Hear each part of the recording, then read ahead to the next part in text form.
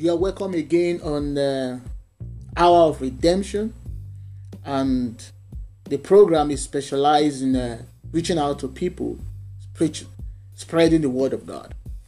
And today, I would like to speak on what Paul spoke about in 1 Corinthians chapter 15, verse 1, talking about I have received and also I'm standing. There is a difference between receiving the gospel, because many have received the gospel, but they are no longer standing. In 1 Corinthians chapter 15, verse 1, and I will read from verse 1 down to 2, and also I would like to read verse 10. It says, "Moreover, brethren, I declare unto you the gospel, which I preach unto you, which also ye have received, and wherein ye stand, by which also ye are saved, if ye keep in memory what I preach unto you, unless ye have believed in vain." And verse 10 of 1 Corinthians chapter 15 said, "But by the grace of God I am what I am. And his grace which was bestowed upon me was not in vain, but I labored more abundantly than they all. Yet not I, but the grace of God which was with me." It's necessary to understand that the salvation that we received was by the grace of God. So the grace of God that brought salvation in Ephesians chapter 2, verse 8, has appeared unto all men. Philippians chapter 2, verse 10 down to 12 was talking about the grace of God that brought salvation and appeared. And Ephesians chapter 2, verse 8 says, "By grace we are saved through faith, not of works that any man should boast." But it's interesting in verse 1 of 1 Corinthians chapter 15, when Paul was talking about that, "Moreover, brethren," he bringing them to an understanding of what has happened to them. "I declare unto you the gospel." The gospel of Christ is the burial, the death, the burial, and the resurrection of Jesus Christ. It was spoken about in 1 Corinthians 15, verse 3 and then verse 5. Let me read it. "For I declare unto you, first of all, that which I have received, how that Christ died for our sin according to the scripture, and that he was buried, and that he rose again the third day according to the scripture, and that he was seen of Cephas and of the 12. We saw there that Paul was making them understand that this has been written in the scripture, according to the scripture. But let's look at something. The gospel that you have received, which also ye have received. And the question I want to ask you is, have you received that gospel? The gospel of Christ, that Christ died for your sin, that he resurrected for you, he was buried, he was beaten, he faced all things for you and I. Have you received it? Now, if you have received it, wherein ye stand? Are you still standing in that same gospel?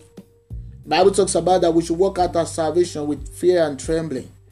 You cannot say by the grace of God if you are not standing. Because the grace of God that is bestowed on us will make us to be able to stand in Christ. Not just receive, but also to stand. And if you look at what the Bible says, that what Paul was saying, by the grace of God. But by the grace of God, I am what I am. Can you say, by the grace of God? By the grace of God, I am what I am. I am what I am today. Not that you have cut corners, you've achieved things by sin, or you've worked out your salvation in a way that is not godly. Can you say, by the grace of God, yes, I've faced a lot, but I'm still standing? Say, ye have received, and in also ye stand. If you look at the whole world today, many believers are not standing in Christ, but they want the grace of God to work for them. It takes standing for the grace to work. God always looks for a way to see his children standing. Let's look at when the children of Israel left Egypt, and then they were faced with the Red Sea. They were about to pass over the Red Sea, and they were crying and shouting on Moses, and they're like, Moses, why did you take us out of Egypt? You should have left us in Egypt so that we can die there. At least it would have been better for us to die in Egypt than to perish in the Red Sea and not have our burial ground. But they don't understand that the grace of God is bringing them out of Egypt, and the grace is taking them into the promised land. And that's one thing you have to understand, that the grace of God that has saved you out of darkness is going to take you into the promised land. God is not finished with you yet. God is not finished with you until he fulfills all that he has spoken concerning you. Unless God fulfills his promises, he is not finished with you yet. You have to receive that gospel and to stand in the grace of God. Paul said something. He said, by the grace of God. But he said, but by the grace of God, I am what I am. See, what God is going to turn you to is great. I am what I am. He's making us understand that what he has passed through, I am where I am today. I cannot do it on my own. Just by the grace of God, I've passed through different situations, but the grace of God kept me. You know, the whole world has passed through a time of chaos, a time of crisis. But thank God, because the grace of God has sustained us. And I want you to understand that if not for the grace of God, you will not be alive till today. Maybe what you are still waiting for, maybe you are expecting something from God, but God has not done it. That is making you to start shaking. That is making your faith to start shaking, and you want to go elsewhere to get what you want. But I'm speaking to you today that you should stand in the grace of God. The grace of God can sustain you. You know, David says something. He said, I have been young in Psalm 34, and now I'm old. I've not seen the righteous forsaken, and their children begging for bread. It doesn't mean that there will not be trouble in this world. It doesn't mean that your faith will not pass through fire. It doesn't mean that your faith will not pass through different kind of trials. But the main thing is for you to stand. Is standing. Standing in Christ without looking elsewhere. Standing, being faithful. Say, by the grace of God, I am who I am today. For the grace that was bestowed upon me was not in vain. The grace of God, Jesus did not die to just save us out of darkness and leave us. He did not just die for that. If he died just to save you today and leave you where you are, that is not why he has died. But he died to save you and to take you to his promise. To take you, to make you blameless, holy. Bible talks about he wants to present unto himself a holy and blameless church. Blameless. Presenting to himself holy and blameless church. And that is what he is going to do. That is what he's going to do. But you have to stand in the grace of God. The grace of God is sufficient for you. Maybe you've not been able to get that the grace of God is sufficient for you because you have not seen what you are expecting. Now you are doubting and moving elsewhere from one area to another.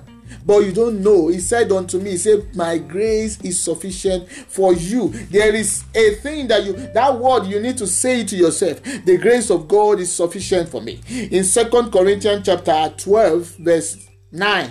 He said, and he said unto me, my grace is sufficient for thee. What are you asking God for? He will do it. His grace is sufficient for you. The devil can offer you what you want today, but tomorrow he will make sure that you suffer. He will make sure that you end up in sorrow. He will make sure that the night is full of sorrow. He can make you enjoy the morning, but what about the night? Sometimes following God, the morning, the beginning can be rough. But let me tell you something. The end is always going to be sweet. Because at the end of the day, you say, oh, by the grace of God, I am who I am today. Because at the end of the day, that's when you realize that, oh, God has taken me through this. The Bible says that all things work together for good for them that love God and are called according to his purpose. You cannot love God and you are called according to his purpose and all things will not work well for you. There is no way you will love God and you are called according to his purpose and you find suffering and you are suffering. No, all things will work together. Yes, you might pass through a time because there are time and season for everything. There is a time, there is a season for everything, and you must understand the time where you are now. You cannot rush more than God. You have to learn to wait on God. If you don't know how to wait on God, you will run past the time of your blessing. There is a path that God is taking you to, and he wants you to learn some things. There are things that God wants you to learn. But if you refuse to learn those things, you will miss your opportunity. You will miss your opportunity. After all that Abraham did, after all that the ways that Sarah tried to help God by presenting Hagar to Abraham, which has caused a lot of problems today, which they are still children of Abraham. That two generations, two nations are fighting against each other today. After all that Sarah did, God spoke unto Abraham. He said, walk before me and be blameless. Walk before me and be perfect. And at the end of the day, what happened? God still blessed him, fulfilled that promise. This word is coming to you. You have received that gospel. There is a need for you to stand in that gospel. There is a need for you to stand in that grace. That grace is enough for you. That grace can sustain you. And I pray that whatever you are asking from God, God will do it today. In Jesus' name. Remain blessed.